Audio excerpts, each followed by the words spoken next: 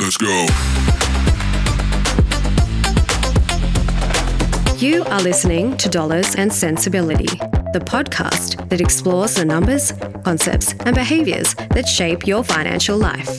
Hosts, business partners, and friends Bill McBride and Andrew Martz are financial advisors in Hollywood, California, that for a combined 35 years have helped thousands of individuals and businesses better their financial futures. Here, they want to open these discussions to you, the listener, share the many things they have learned, and of course, how to be sensible about your dollars. Greetings and welcome back to Dollars and Sensibilities. Here we are, Bill McBride and Andrew Martz, your hosts with the mosts. Andrew, what's good, my friend? It's another Good Friday, my friend. Well, no, it's not Good Friday, but it is a Friday that is well. Friday Good Friday was Friday. a few weeks ago. Anyway. Right? Yeah. All right. Today we're going to talk about something I find quite peculiar, and it's really not talked about enough, if at all. We're going to talk about information timing. Now, again, this might seem like another Dollars and Sensibilities podcast, made up phrase, but I've noticed this in many forms over the years, and I've seen how much simple oversight can lead to disastrous effects when it comes to managing your investments or even just your money in general.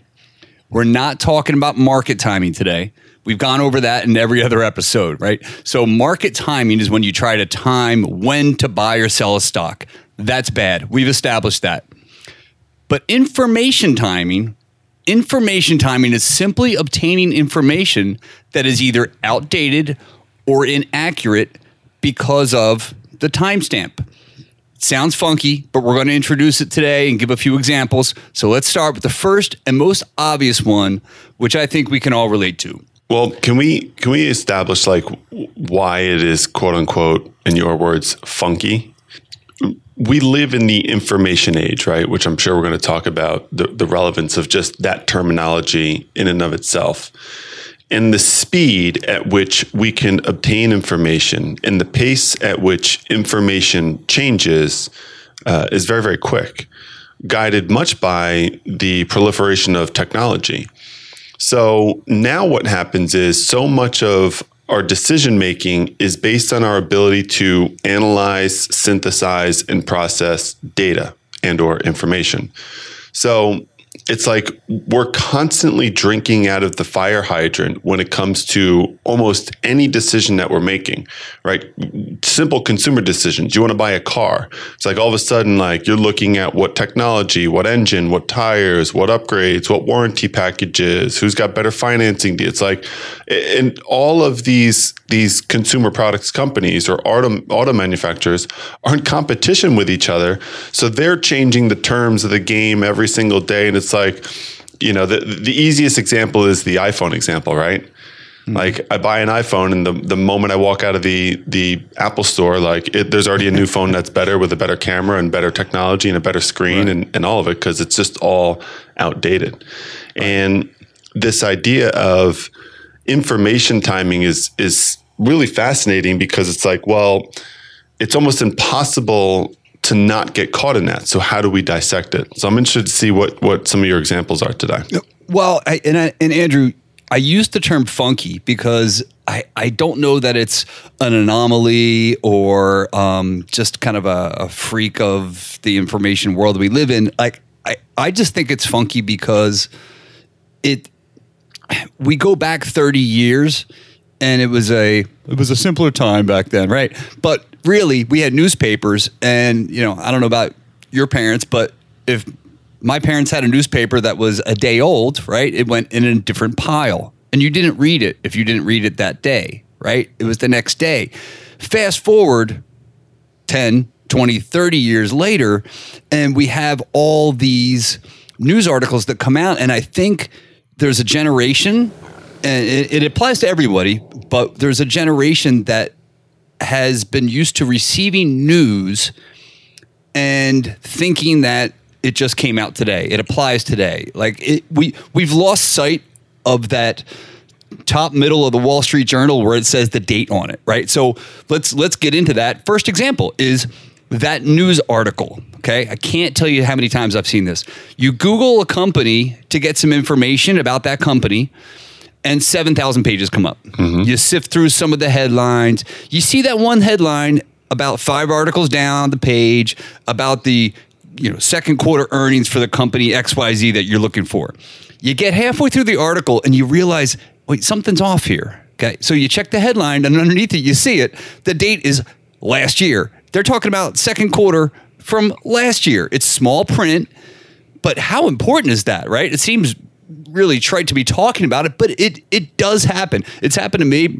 I'm sure I'm not the only one, and it doesn't have to be last year. It could be last week. We used to call that old news, right? In the newspaper business, that went in a separate pile, and that was birdcage liner. That was nothing. That was done, right? But in this 24/7 financial news cycle, you can look at an article from last week and simply be misled as things change so fast.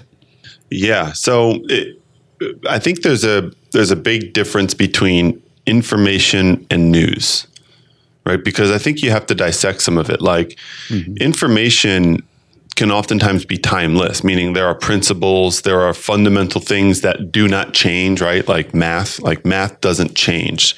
So whether I'm reading a book that was published in 1920 or 2020, like 2 + 2 is still going to be 4 100 years later. And that relevance or that timeliness of the information matters less, opposed to if I'm following a saga with, let's say, an Elon Musk, who is a controversial and ever-changing figure in today's business and news cycle and environment. And whether what he's doing with Tesla, or what he's doing with rockets, or he's trying to buy other companies like Twitter, literally the information is changing so fast that if you're hours behind, if you jump onto a Zoom meeting 2 hours later, like the entire landscape and narrative of a story may be completely different. And what I would say is that, and this may be some of the point we're going to try to get to today, is that those things, the timely news, headline-driven type information, is probably not information that you want to rest your decision-making on, because it can and will change so fast, opposed to timeless information, which remains steady the course, right? Provides fundamental truth, wisdom, clarity, that you can say, hey, these are the things that I can hang my hat on, and I can use this to dissect the ever-changing environment or context in which we're operating in. Because the business environment today in 2022 is much different than the business environment in 2002, and dramatically different than the business environment in 1982. But a lot of the same principles that create a sound business, or a sound business leader, or a great management team, or a great growth strategy are by and large the same. The tactics that are used to achieve them may be different because the context and the environment is different. So let's segue both of them together, Andrew, right? So we've given the example of the news article, right? That's English. Let's go SAT on this thing. There's English and there's math, right? You can have information that is stale dated either way. Right. So we just covered, hey, you pull up a news article. If it's Elon Musk making his bid on Twitter, well, if you missed a day, you might have missed $1 billion in difference on what or I think it was $9 billion difference in what he was bidding. Right. So example number 2, we'll get into the math. Related to the stale dated news, this is something I've heard a lot of investors do more and more often. It's the stale dated Dow Jones analysis, or even an individual stock price. Now, Andrew, you remember a few months ago, we had that bloodbath morning in the market. The Dow was down about 2.5%, finished the day up 2.5%. Remember that one? Yep. That was, I think we were recording one of those days and we were talking about it as it was happening. It was an amazing day because the person that checked the market at 9 a.m. was likely depressed for the rest of the day, right? Right. But they should have been elated because at the end of the day, they were 5% ahead of where they checked it last. 2.5% up for the day. So if you're into that sort of daily market affirmation thing, you got to be super careful with that. When we see it with the individual stock prices as well. So yes, this goes along with market timing, but this could be simply the silly mistake of looking at a stock price after hours and drawing conclusions where none exist. I mean, how many times have we seen that? The after hours trading, people bet the bank on that, and then the market opens in the opposite direction. Okay, it could be, and this is one I have to admit, I catch myself doing this all the time. It could be looking at a price chart and thinking along a different timeline. So, for example, let's say you pull up a chart and want to see what Visa and MasterCard look like in comparison to each other. I've done this a number of times, especially with these I'm looking two at companies. Visa and MasterCard right now. So let's walk through the train of thought here. Let's walk through it. And for those of you out there listening that want to play along, simply Google Finance. You pull up a MasterCard chart, MA, and then you put compare to and you put V in there. Now, on the top of that chart, you've got 1 day, 5 day, 1 month, 6 month, year to date, 1 year, 5 year max. Big differences depending on which time frame you look at. Now, why are you looking at this, right?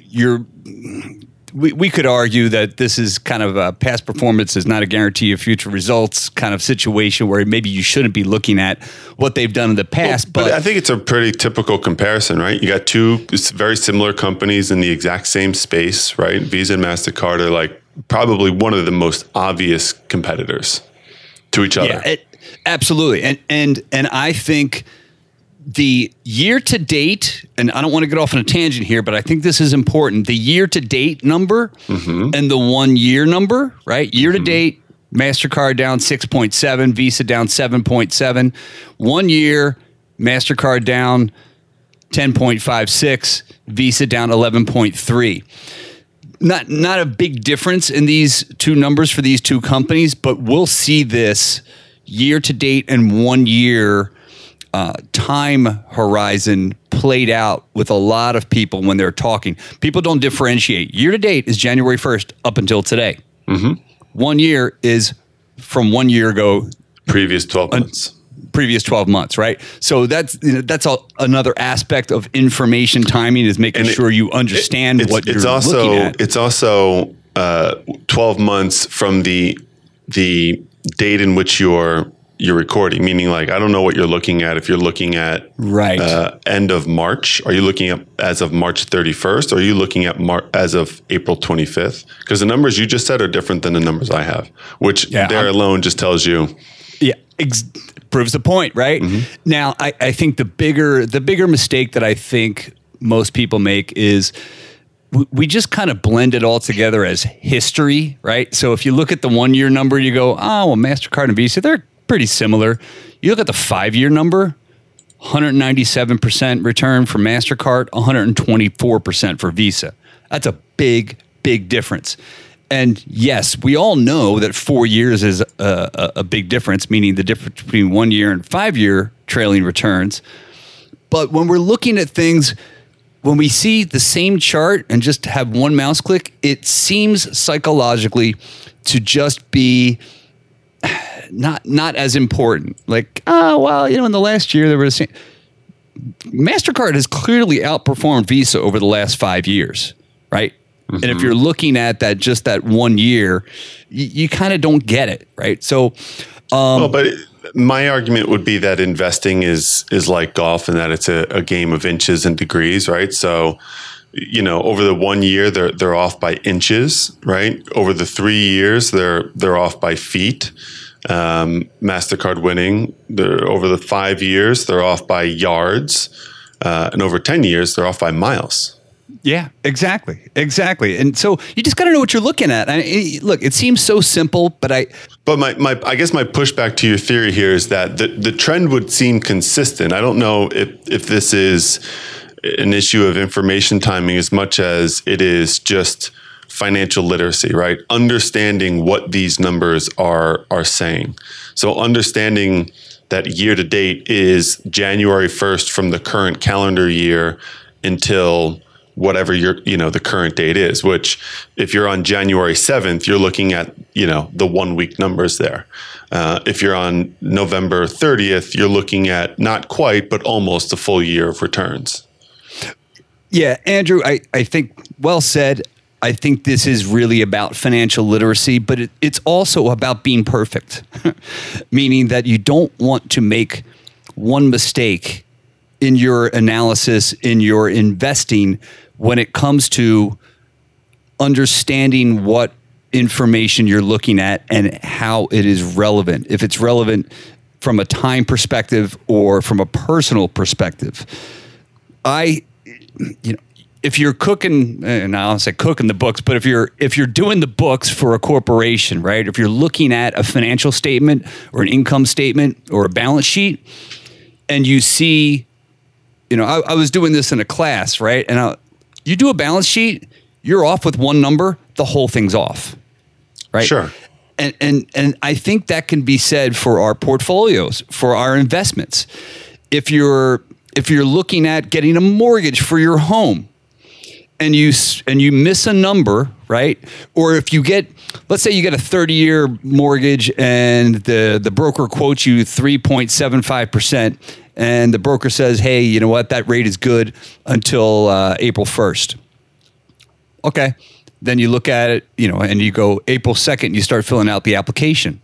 It's a different story, right? Correct. You have to pay attention to the day and the hour that you're in when you're doing your investments, right? So yeah, and much of financial modeling, whether you're running a comprehensive financial plan, whether you are running a valuation model on a business to be sold, or running it for an exit strategy, or whether you're running some sort of analysis on a portfolio of multiple investments to see what sort of risk does it have? How do they correlate to each other? What is its potential return? So on and so forth.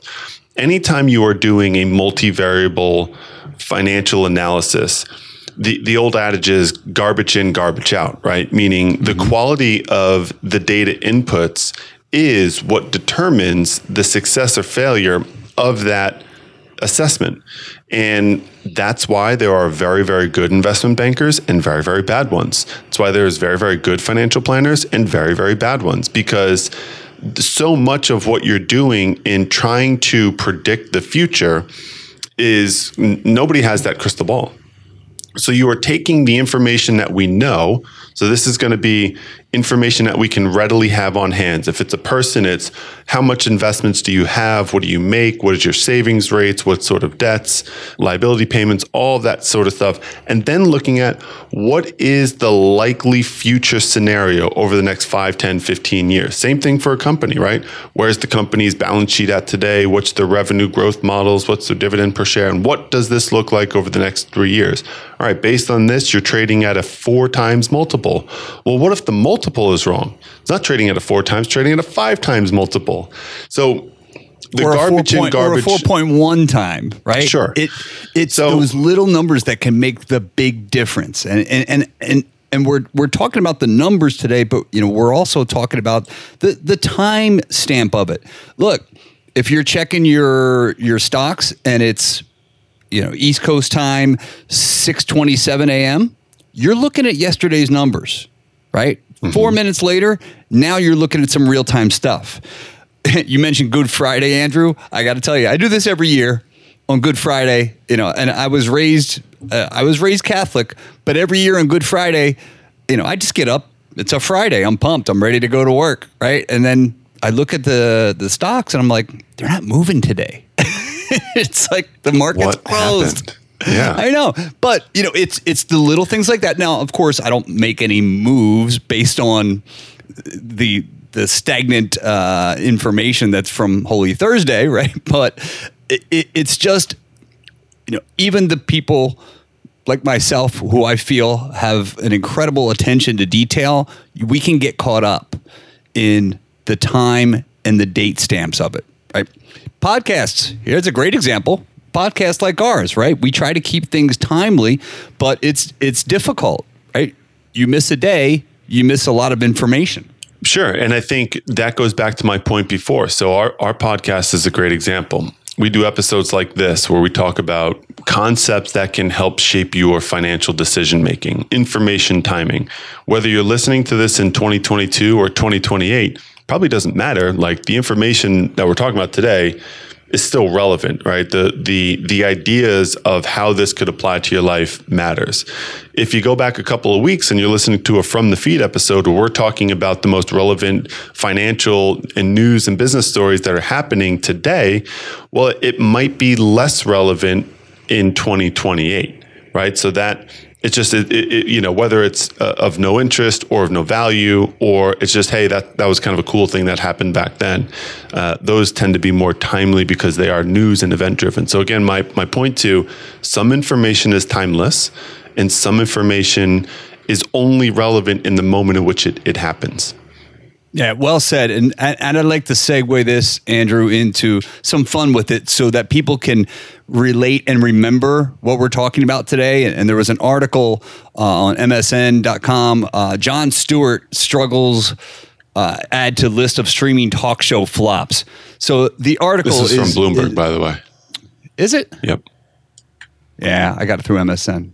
There you go. All right. So Bloomberg, this article is a week or so old, but this is conceptual, right? So this isn't, and again, it's just fun information that we can talk about and relate it to, how we think about our portfolios. Jon Stewart's got a streaming show on Apple TV, The Problem with Jon Stewart. And ironically, the problem with the show they're finding is that Jon Stewart, when he had The Daily Show, was The Daily Show. He discussed events of that day, and it was aired that evening. You've watched, I'm sure, Jimmy Kimmel, Fallon, Johnny Carson, whatever. They take the articles and the news from that day and they talk about it that night. And I'm sure we've all done this. We've gone back and maybe watched a rerun when Jay Leno was on vacation or something like that, and Joan Rivers was filling in for Johnny or whatever. Mm-hmm.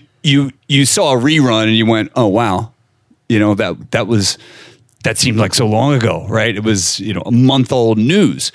Well, Jon Stewart's finding in this streaming world that we live in, where people want to be able to watch what they want when they want. If you're watching something that's so timely, like a talk show on a streaming platform, like you said, Andrew, about our podcast, it can seem irrelevant if they're talking about a topic that is in the past. Right. Yeah. I mean, his problem is just his distribution, right? He's just on the wrong platform for the type of commentator, life commentator, entertainment commentator that he is. His things are timely, right? Jon Stewart's very, very intelligent, very, very well read. And that's what made him so popular on The Daily Show, was that, I mean, they were doing stories, and they probably had an incredible team, but they're doing stories, literally things that happened that morning. I mean, they were just on top of stuff. And go ahead. Yeah. No, and I found it fascinating because I was an avid viewer of The Daily Show, and I found it fascinating that Jon Stewart did his homework so much so that when he had authors on there, which he had quite a few, probably 1 to 2 or 3 a week, maybe, he would read the entire book before the author got on there, front to back, and you could tell, like you could tell by the questions he was asking and the responses that he was getting. He would read the entire book that day, and they put in the hours, right? And they did it. In the streaming version, he's shied away from that because, he knows it's a streaming platform. So he knows that he can't really have up to the minute information. So he's kind of talking about more general topics, climate change, the episode we talked about before, which was the stock market, right? He's not talking about, hey, what the stock market did today, yesterday, last week, or year to date. He was looking at it over the last 20 years. And it's kind of, it's just a bigger picture that streaming talk shows have to take, but that medium, I just don't think it's going to work long term, right? Because people, if they want to watch a talk show about what's going on right now, they're not going to go back and look at some kind of general information. There's just not a middle ground, I don't think, for those people to kind of succeed, which is... Well, I mean, but you can stream live shows, meaning you can have a live show that airs on a very specific day and time on YouTube. And you can go to somebody's channel and you can get notified when it's about to go live, and whether they're actually in a quote unquote studio doing it live or whether it was pre-recorded, made specifically for release on that day, doesn't matter, but it airs to the public live, and then you're able to on demand go back and watch that. So you can still have, the problem is you just need to build up an audience who is willing. You got to think, like the Daily Show with Jon Stewart was so unique because it was in an era where we didn't have as many on-demand and streaming options, especially when he got really, really popular. So He was on a syndicated national network. It was at the right time slot for the demographic he was going after, which was definitely like a younger millennial, Gen X, Gen Y demographic. He wasn't trying to get like the baby boomers to convert from like their 6 o'clock news hour. And there wasn't a lot of other options. Today, content creators, including well-established television hosts, right, big TV networks, studios, they're all competing for everyone's time and attention. You could be watching the Daily, The Problem with Jon Stewart, or you could be listening to the Dollars and Sensibilities podcast, right? Like you only have an hour or 45 minutes out of your day. You have to choose. You can't do both at once, at least not very effectively. So as more and more options come, like I just think that the timing of that is not the only issue. It is kind of the distribution of how they're trying to target his audience. It was influential, Andrew, because it was timely and well-researched. Mm-hmm. They had good output of information, whether you agree with it or not. The output of information there was good in that it was timely and well-researched. Now, it's not. It's conceptual, right? The information, frankly, I find it to be much more opinionated than it was before. And that's what you have to do when you're being conceptual. If you're being timely, you don't have to be as opinionated. You can be a lot more factual. So translate that. Let's bring it back full circle. What are we talking about? In your portfolio, if you're looking at making moves, if you're looking at buying life insurance, establishing a revocable living trust, if you're just trying to see how many stocks you should have in relation to your bonds, how old are you? What's your risk tolerance? What's your time horizon? And then the products that you put in there, what have they done for you lately, right? But what are you using as a time frame for your analysis? If you're looking at balance sheets of corporations, make sure that you're looking at current year or previous year, right? If you want to see how much cash a corporation has on hand, you can Google cash on hand for Apple Incorporated, right? That's right. Make sure, look at the date of the timestamp to make sure you're getting the current numbers. All right, folks. We hope we gave you something to think about here today. Check the dates on your articles. Double check that timeline on the x-axis on those stock charts. Make sure you're always living in the moment. And please like, comment, subscribe, and tell a friend to listen to Dollars and Sensibilities wherever you get your podcast. Thanks for listening, and we look forward to hearing from you. Cheers. Thank you for listening to the Dollars and Sensibility podcast. Be sure to hit the subscribe button so that you can join us for each and every episode. Follow us on social media at WIS Advisors, and be sure to check out our website at wisadvisors.com. Tune in for the next step on the bridge between dollars and the mind of the sensible investor. Thanks for listening. Bill McBride and Andrew Martz are investment advisor representatives and registered representatives with Western International Securities Incorporated.